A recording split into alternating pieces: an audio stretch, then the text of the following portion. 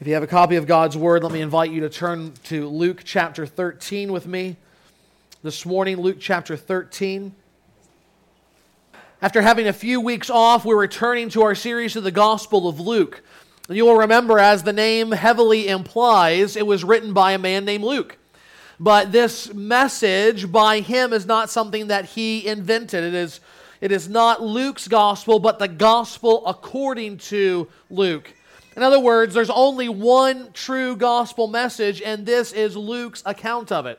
Furthermore, you will remember that he is writing to a man named Theophilus, who was an influential Roman official who had believed in Jesus. He had become a Christian, and now Luke is writing to him to assure him that the things that he has believed are in fact true. He is writing to show them that there are eyewitnesses that bear testimony, who are even alive in his day, that can say all of these things happened. That Jesus was the very Son of God who came not just for the salvation of the Jews, but for the salvation of all sinners who will turn to faith in Christ. And arriving at chapter 13, we come at the end of a block of teaching whereby Jesus is explaining the nature of the kingdom of God, a kingdom that he has brought about by his own coming. And if you can remember to about a month ago, you'll remember that Jesus had explained what the coming of the kingdom would be like. Then he explained what the nature of the kingdom is like. And now, as we will see at the prompting of a question, he explains how we can enter God's kingdom. And that's what we want to think about this morning. How is it that one can enter God's kingdom? That one who does not deserve the kingdom, one who cannot earn the kingdom, one who is by default shut out from the kingdom, can come to enter into God's kingdom. That's what Jesus explains to us through his word this morning. So let me invite you to look again, Luke chapter 13. Follow along as I begin reading at verse 22.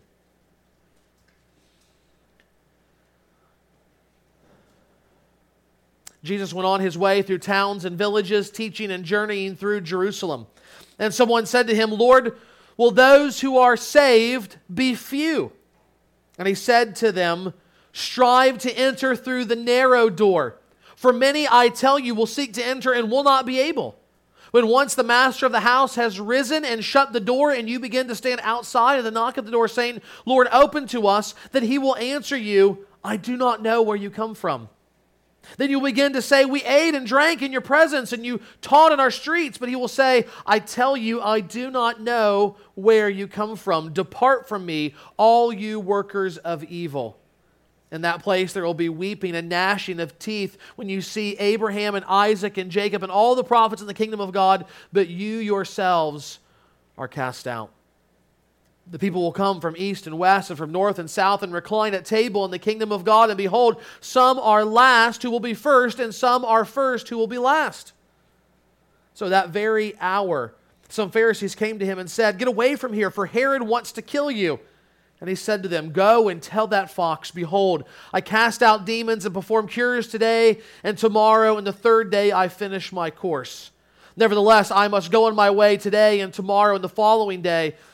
For it cannot be that a prophet should perish away from Jerusalem. O Jerusalem, Jerusalem, the city that kills the prophets and stones those who are sent to it. How often I would have gathered your children together as a hen gathers her brood under her wings, and you were not willing. Behold, your house is forsaken, and I tell you, you will not see me until you say, 'Blessed is he who comes in the name of the Lord.'" This is the word of God. Hear it this morning. Everything in these verses is pointing us to the door of salvation. This concept, this idea of a door by which you enter into the kingdom of God and enjoy the salvation that he has given. And it's essential for us to understand the nature of this door. What is this door like? And so that's what we want to spend the next several minutes thinking about. First, we see that there is a narrow door of salvation. There is a narrow door of salvation.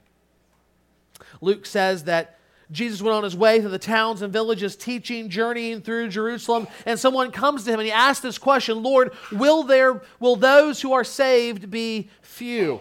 Now, we have no idea if this man is trying to catch out Jesus with a trick question or if he's worried that he himself won't make it. Either way, the question is an urgent one. But Jesus' answer is even more urgent. Rather than answer the question directly, notice what he does. He turns it back to the crowds. Someone comes and says, will there only be a few people who are saved?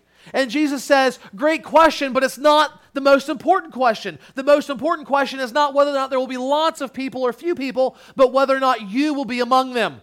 That's the most important question that must be asked and answered. And so he says to them, you strive to enter through the narrow door. For many, I tell you, will seek to enter and will not be able. Jesus explains the door of salvation is narrow because it points to an exclusive salvation. It points to an exclusive salvation. We need to be clear here that when Jesus is talking about the door, when he is talking about Christianity, when he's talking about God's kingdom, he's talking about something that is of an essential, eternal matter. He's not talking about something that's just a social club or something that's a mere tradition. He is talking about one's eternal destiny.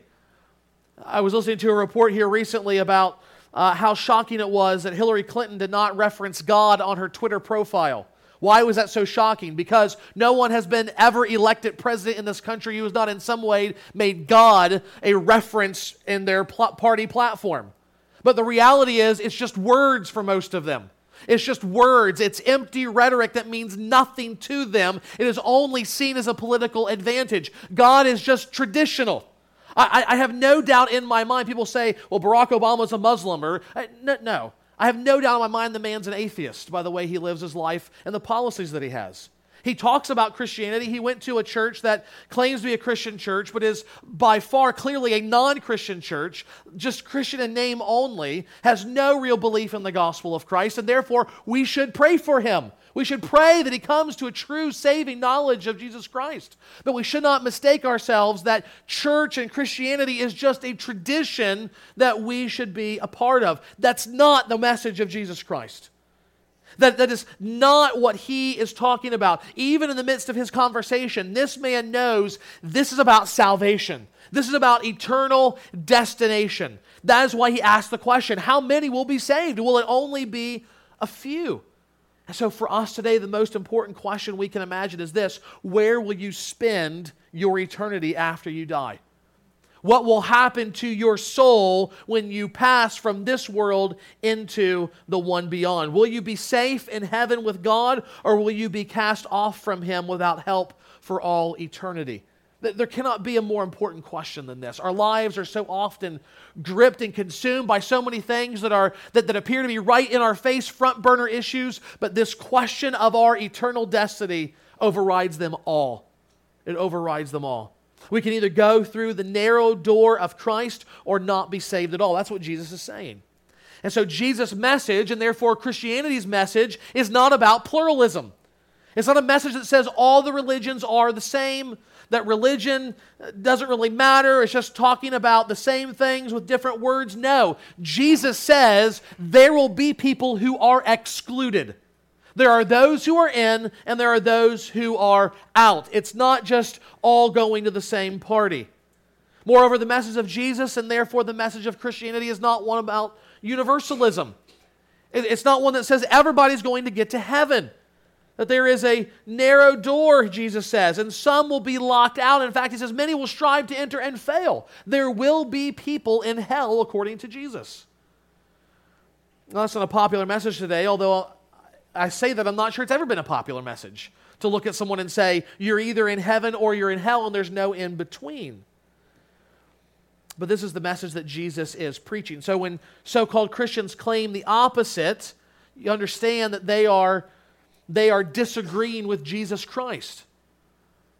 And it would be a far easier thing than to say there's no hell, there's no exclusivity to the gospel. You could be a Buddhist, you could be a Muslim, you could be a Hindu. We're all going to make it in the end. It's okay. It's just formalism, traditionalism. That makes it easier for our life today. That wins us friends in popularity contests, but it puts us at odds with Jesus Christ, the divine Son of God, who is pictured at the end of the Bible as a conquering king with a sword that is coming out of his mouth, who will leave vast amounts of humanity dead at his feet because they have rejected his word. I do not want to be standing against him in this life or the next. It is nice to have a fairy tale ending to a book or a movie where everything turns out fine in the end, but the reality is you don't want that kind of world. At least I don't think you do. You don't want a kind of world where someone like Hitler goes to heaven.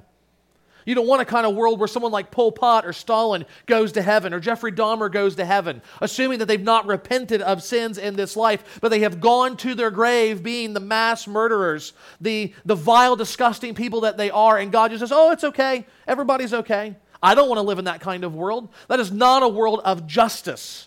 And most of us want justice as long as it's not for us. We want justice as long as we're not the ones paying the price. And yet Jesus says everyone must go through the narrow, exclusive door that God offers, or they will not be saved. And that exclusive salvation is seen because of the narrowness of an essential striving. An essential striving. Some will say, well, yeah, Jesus is the way of salvation, but all will enter through that door. No, Jesus makes it clear that something must happen in us, through us, in order for us to enter through that door. He says, strive to enter through the door. Now, here's the kind of catch. Jesus doesn't actually say here, Luke doesn't record if Jesus explained what it means to strive. He says we have to strive to enter the door, but how do we do that? He doesn't tell us here. But that's okay because Jesus has been telling us from day one of his ministry. He's told us even in the earlier chapters of this book that Luke has given to us. The first essential component we see just a few verses up at the beginning of chapter 13. An essential component of striving to enter the kingdom is repentance. We must repent in order to enter through the narrow door of salvation. As we said several weeks ago, true repentance begins by being sorrowful that we have offended God by our sin. Moreover, it involves a turning away from sin. It is not just saying, yeah, I did a bad thing, I'm moving on. It's saying, I did this terribly offensive, ugly thing before God, and I don't want to ever do it again. I might, but it's not my desire. I want to turn away from this thing and have nothing more to do with it. That's the first essential part of our striving repentance. But then secondly, Jesus says we must also believe. We must repent and believe. We must have faith. And Jesus makes that clear in chapter 8 of his gospel, where he talks about a parable of the word of God being sown like seed. And over again he says it's those who hear the word, who hear the promise and believe, they are the ones who enter into salvation. Now, when we look biblically, these things, repentance and faith, are really two sides of the same coin. You never have one without the other in any true sense. Someone can be sorry they sinned, but if it's not accompanied by faith, it's not true repentance. Furthermore, you never have someone believing unless they first dealt with their sin, unless they first turned away from sin, because turning away from sin means what? Turning towards God. And so this is what Jesus means for us to understand, I believe. The striving by which we enter through the narrow door is this: repentance and faith. And they say, John, that's very interesting. It sounds plausible, but how do we really know that's what Jesus meant? Well, let's go to Mark chapter 1 and hear this, that when Jesus begins his ministry, the first thing that he preaches, and the message he continues to preach is this: the time is fulfilled, the kingdom of God is at hand, repent and believe the gospel. There it is. Repent and believe the gospel. That is how we strive to enter this narrow door, this singular way of salvation with God. Salvation that Jesus preaches, that the Bible explains, is not just one of a narrow door, but secondly, we also see there is a closing door to salvation. There's a narrow door and there is a closing door to salvation. Jesus says in verse 25, when once the master of the house has risen and shut the door, and you begin to stand outside and to knock at the door, saying, Lord, open to us, and he will answer you, I do not know where you come from. In the context of this parable, God is the master, rising to close the door. It is pictured as being nighttime, and the gates are being shut at the house lest a thief or a robber come in. The master himself rises up on his way to rest and closes the gate. And Jesus is telling us that God has set a limit on the course of this world. We do not actively plan our lives that way necessarily. We don't say, well, day's coming. I'm just going to quit my job. We're just going to put up some canned goods, go live out in the woods, and God will be back any day now. That's not what we're called to do. We're called to engage the world, to live our lives productively until He returns. But there is a time in which He will return. The door will be closed. All the more immediately, there is a door closing on our very lives. We will not live forever. Just yesterday driving home, I was listening to NPR, and they were talking about this study they had done with these worms that live 14 days. That's their entire lifespan. And they found there's only 20,000 genes. So they began tweaking these genes and basically discovered that there is a death gene, there is a youth gene, and there is a procreation gene. And if they turn off the procreation gene and they turn up the youth gene and they shut down the death gene, they can extend the life of this worm sixfold. For us, that would mean living 500 years. But here's the thing. You're still going to die one day. Even the oldest living man recorded in the Bible, Methuselah, 900 and something years old, he still died one day. You may get, through medical advances over the coming years, much more time than people of previous generations, but you're still going to die one day. And when that day comes, there's no second chances. There's no third chances. God gave you all the chances and more than you deserve in this life. When the door closes at the end of your life, it will be closed forever. The door of salvation is narrow, but it's also closing. Time is limited. And 2 weeks ago, we said as God's people, that thought should propel us out into the world, fearlessly and sacrificially telling people about Christ. But on a more personal level, as the emphasis here is in this passage, you've got to be asking yourself, when is my door going to close and will I have passed through it first? I need to make sure I have entered through the narrow door of salvation, that I have entered into the forgiveness that God offers in Christ, lest the door close and I be found on the other side. Now, Jesus gives some examples here in this parable of people who thought they were going through the door, who thought they were already through the door, and yet they're shut out on the last day. And we need to be careful lest we be these people as well. Notice first, the door of salvation is closed to those who depend on religious activity. It is closed to those who depend on religious activity. The door closes, he says, and then you will say, we ate and drank in your presence, and you taught in our streets. But he will say, I tell you, I do not know where you come from. Depart from me, all you workers of evil. These people had an association in the things of God. The eating and the drinking is more than just we had a meal together. It is we were involved in the work with you. We had our lives intertwined with yours. We heard your teaching. But he says at the end, I don't know you. I don't know where you're coming from. I don't know who you are. You've not entered into the gate. And I say this so often, but it's so essential for you to understand both in your own life and when you talk to friends and relatives and families when the subject of religion comes up. This is the one thing that, among many, that sets Christianity so clearly apart from the rest of the world. The narrow door of salvation is not what you do. Even the striving that Jesus says must be done is a striving that is enabled and empowered by God Himself. No one repents and believes unless God grants it to him. And so here we need to understand that we cannot ever even depend on the religious activity of being involved in a local church to get us to heaven. It is no guarantee of our salvation. Jesus is talking to his fellow Jews who believed they were loving God, who believed they were serving God, and yet they are shut out of the gates of heaven itself. On the final day, they're saying to him things like, look at all the ministry that we did for you and with you. Look at all the classes that we taught. Look at all the petitions we signed. Look at all the goods that we donated. Look at all the prayer services we attended. Look at all the Bible studies that we were a part of. Look at all the money we gave. And Jesus says, if you are depending upon that to get you through the door of salvation, you have no hope. You have no hope whatsoever, because God's going to say, I don't know where you're coming from. I don't know where you're going. I don't know you. So the door of salvation is closed to all who would claim, all, Jew, Christian, Muslim, Buddhist, whatever, anyone who believes they are saved by the religious activities that they do, Jesus disagrees.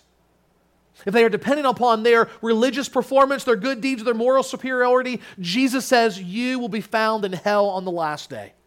Because that is not how you enter into the narrow door of salvation. It will be closed to you. Secondly, Jesus says the door of salvation will be closed to those who depend on righteous ancestors.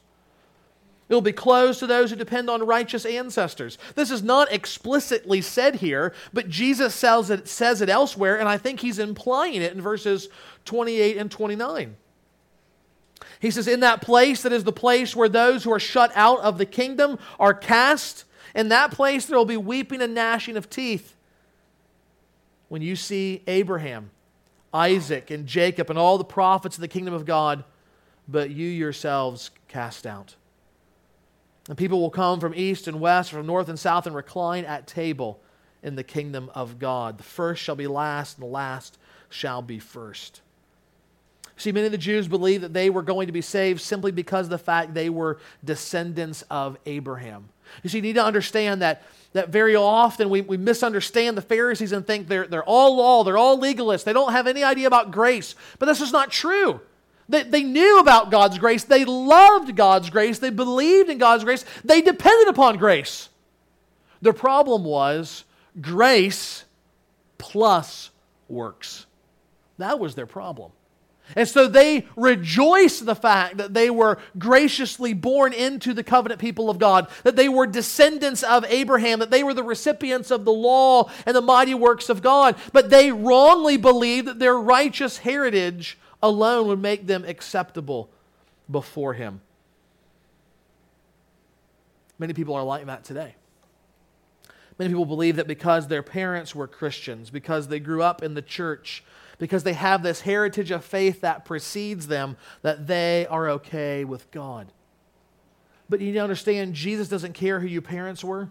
Jesus doesn't care who your grandparents were. Jesus doesn't care what church you attended when you were young, where you were baptized, who baptized you. The most insane thing I've ever heard of in my life, not the most, but one of them, is people who take a trip to Israel and are rebaptized in the Jordan River as if somehow that's going to give them more cachet with God. Who cares? Lots of people that were baptized in the Jordan River are now dead and in hell because they didn't trust in Jesus to get them to God. They trusted in foolish things like that. Our religious pedigree does not matter when it comes to our salvation. It doesn't matter to Jesus. He says, listen, those who are last will be first, and those that are first will be last. Jesus says, regardless of the kind of reputation you have in this life for being a spiritual person, having the appearance of godliness, God knows the heart. And the reality is simple. You as an individual must come to terms with Him on your own, or else the door of salvation will be closed to you. You cannot depend on any associations with righteous people to make you right with God. You must be right with Him by entering in through the narrow door that Jesus has provided. We've seen that Jesus preached a narrow message of salvation. It was not just, you're okay, I'm okay, we're all okay, and we're going to make it one day. That's not the message that He preached. He said to be right with God, one must strive to enter through the narrow door that would exclude many. And He said that God's patience would not last forever. The door of salvation is a closing door. But as true as those things are, we must not miss the rest of the passage. The door of salvation is a narrow door. It is a closing door. But at this moment, it is also an open door. There is an open door of salvation today. Listen again to what Jesus says. At that very hour, some Pharisees came and said to Him, "Get away from here, for Herod wants to kill you." And He said to them, "Go and tell that fox, behold, I cast out demons and before cures today and tomorrow, and the third day I will finish my course." Now this man, is he friend or foe? Is he someone warning Jesus or simply trying to drive him away because he doesn't like what he's teaching? Commentaries are divided. The reality is we don't know. Regardless, this man sets the scene for Jesus to show what kind of Savior he is. Herod's going to kill you. Jesus says, I could care less. I am here. I have a job to do. And in doing that job, Jesus shows himself to be a Savior who is confident in God's power. Who is confident in God's power. Jesus not only knows why he has come, but the way in which he's going to accomplish the salvation that he's come to bring. It is through the very power of God in his life and ministry. He is confident that he has work to do and that God will strengthen him, empower him to do that work. You need to understand that when Jesus did miracles, when he did healings, when he put out signs of the supernatural nature, he was doing so to authenticate the message that he was preaching. They were never just for their own sake. It was to show God is with me. God's powerful hand of mighty salvation is upon me. Therefore, you should listen to the message that I am preaching you, a message of salvation. For it is also coming from God by his power. The same thing is true today. We should think about what Jesus said and did and see the power of God for salvation there. Today, when we think about being saved and coming to Jesus, there is no reason that anyone should feel, I am beyond hope of God saving me. I am beyond hope of forgiveness. Nor should we look to others around us and say they are beyond hope. I know for a fact earlier, some of you, thankfully you didn't do it out loud as a discouragement to me or those around you, but in your mind's eye, in your heart of hearts, you snickered when I said, pray for Barack Obama to be saved. Either because you don't like him, you don't want him to be saved, or you thought, that's never going to happen. That's never going to happen. But remember, salvation is not dependent upon us. Salvation is not dependent upon what we do. Salvation is dependent upon the power of God, and therefore nothing is impossible for him. Nothing is impossible. No one is beyond his reach. And all of this, as I'm thinking about this sermon and thinking about having visited my aunt who is dying of cancer right now, all of this came home to me in a very powerful way, because if you'd asked me 6 months ago, what's the likelihood that she's going to get saved, I would have said, there's no likelihood that I can see. I don't ever see her being saved. And yet just within the last 2 weeks, it seems obvious that she's put her faith in Jesus Christ. Now how did that happen? How did that happen? Well, I'll tell you how it happened. It was through God giving her cancer again. That's how he did it. That's how he did it. You see, it was by his providential hand of this reoccurrence of cancer that she began thinking about that she may not survive this time. She's been through this once years ago, and she made it through. The cancer went into remission, and now she's thinking, I may not survive. So she goes over to her shelf and picks up a Bible and begins to read. Something that she's never done before, to my knowledge, since she was 5 in Sunday school. And God begins to speak to her. Then she goes into the hospital for treatment. And my family calls, well, some of my family anyway, and says, hey, send the chaplain to go see her. And so the chaplains go and they see her, and they remind her of the message of salvation in Jesus Christ. And then she degenerates in her condition and goes into a hospice where God providentially leads a chaplain to go who is not of the ecumenical universalist type. I can't say anything about Jesus, I'll just be with you. No, this individual shared the gospel clearly with my aunt, and it was through that sharing that God brought her to faith in Jesus. That same power that Jesus revealed through his healings is seen in the salvation of a sinner. It is no less miraculous for a lame man to be able to walk again than for a woman blinded by sin for 60 years to suddenly experience a new spiritual birth because God's Spirit regenerated her, granting her repentance and faith through hearing the gospel. They are both miracles empowered by God himself. That's what Jesus knew. That's why he continued on to the cross. He was confident in God's power to accomplish salvation and to save, and so should we. Because he was confident in God's power, secondly, Jesus was a Savior who was committed to God's plan. Jesus is a Savior who was committed to God's plan. Look at verse 33. Herod is going to kill you. Nevertheless, he says, I must go on my way today and tomorrow and the following day, for it cannot be that a prophet should perish away from Jerusalem.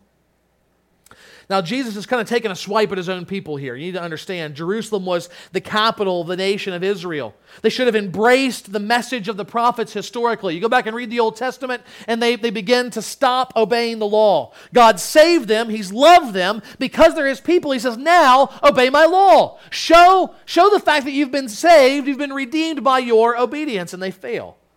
So God says, look, you know judgment will come if you don't repent and believe and obey. And so he sends these prophets over and over again, but the people do not like to be told they're sinners, and so they reject the message of the prophets. Some are even killed. Jeremiah is thrown in a pit. Isaiah the prophet is sawn in two. What Jesus is saying is nothing's changed. The very capital of my people, Jerusalem, what should have been the seat of godliness that welcomed the prophets and helped to proclaim their message from God, instead ridiculed and killed the prophets. And though he says, I have to go because it's unthinkable that a prophet would die not in anywhere but Jerusalem. Notice he says, I have this work that must be completed. It's going to terminate in my death in Jerusalem. I have work that must be done today, tomorrow, and then he says on the third day, I will finish my course. The work will be done. He is very subtly pointing forward to the fact that when Jesus arrives in Jerusalem, it is there that he pours out his life for sinners on the cross. But he does not stay dead. For his faithfulness, for his obedience to God, and being a substitute for sinners and bearing wrath they deserved, God is well pleased and raises him up from the dead. And Jesus, even in the face of death, is committed to that plan because he knows that there needs to be an open door of salvation whereby all may enter in.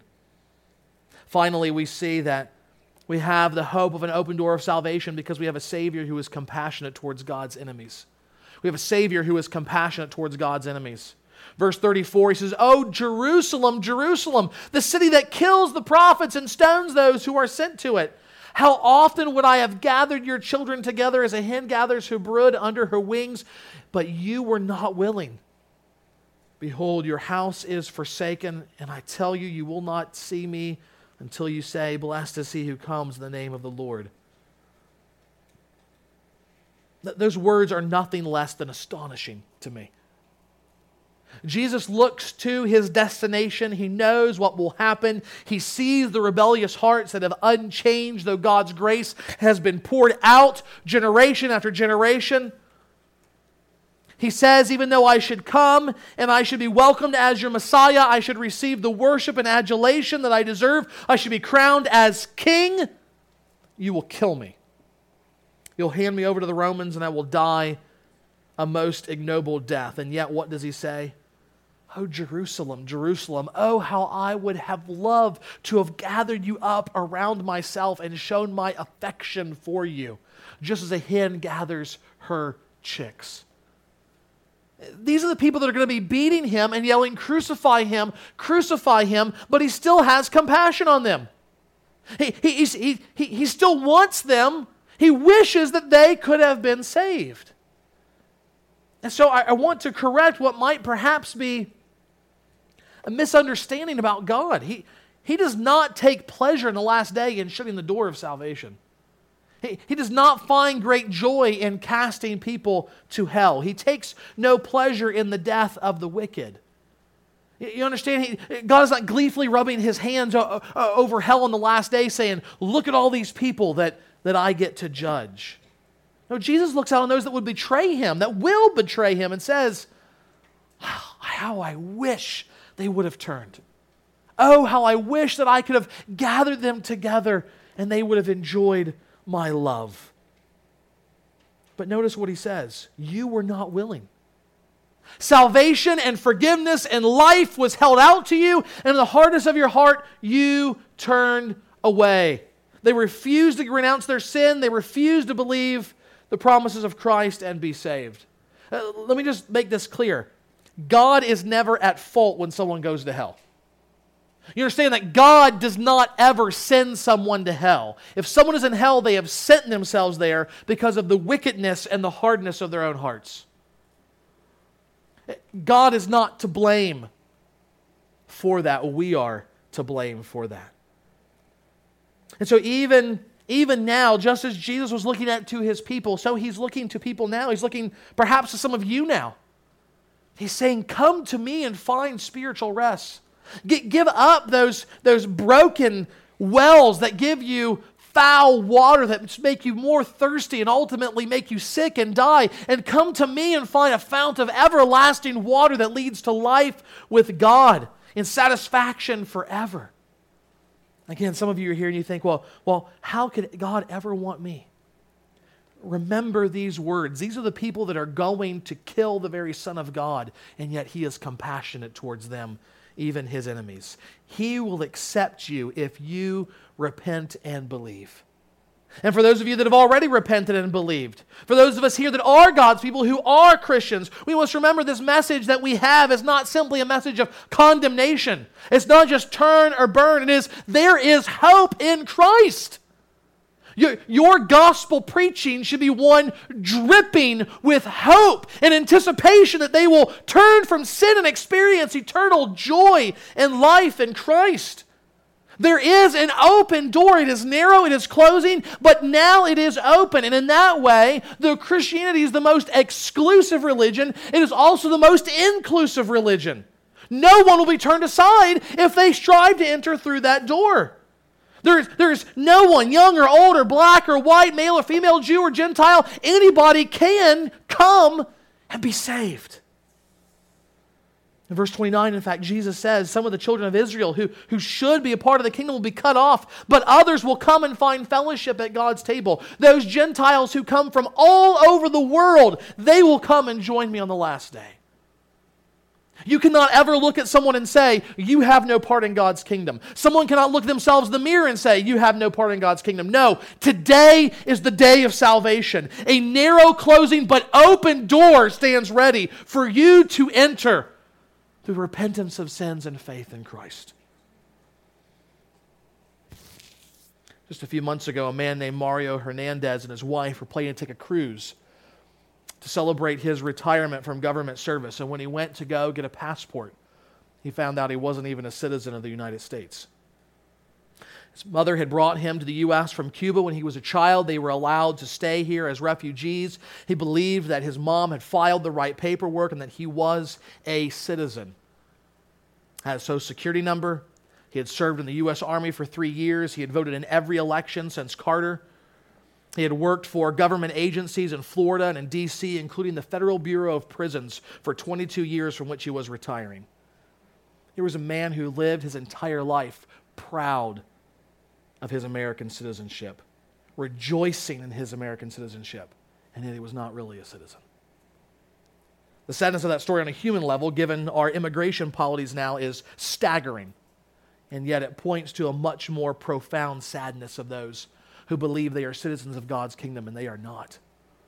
They have put false hope in the things they have done in this life, believing that is what will make them citizens of God's kingdom. They have put false hope, believing that because their family members have been religious and have talked of Jesus, that they too will be part of God's kingdom.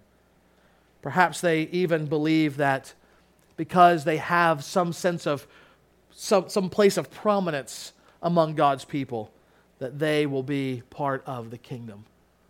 But Jesus says, unless you are entering through the narrow door of my Son, Jesus Christ, you will be shut out on the last day. You will not be part of my family. You will not be part of my kingdom. You will know only my wrath in hell.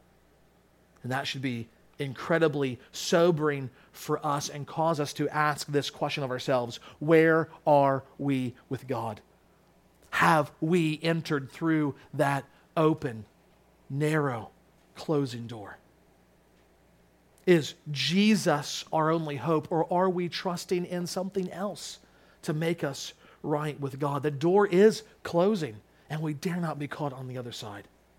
As God's messengers, we dare not compromise this message to make it more palatable, more acceptable, more fashionable because of the culture of our day. You must understand, this message will offend. You can be a pregnant woman and still be stoned for believing this message in another country. You can lose your job for believing this message. You may have to renounce your job and say, because the government's going to force me to do things that will go against my conscience and the commands of Christ, I must find something else to do in this country because of this message. But here's the thing. If you change this message, dear Christian, then you are not showing love to those around you. For there will be no other way that they may find forgiveness and salvation with God. This is the only way. This is the only message. Jesus is the only Savior. And therefore, we need to proclaim this exclusive door of salvation. Though there is a closing door, time is limited, we do not have forever. Though it is narrow, it is only by Christ Himself. Today there is yet a door that is wide open, and all who enter in will be saved. Father, we are so thankful for that truth.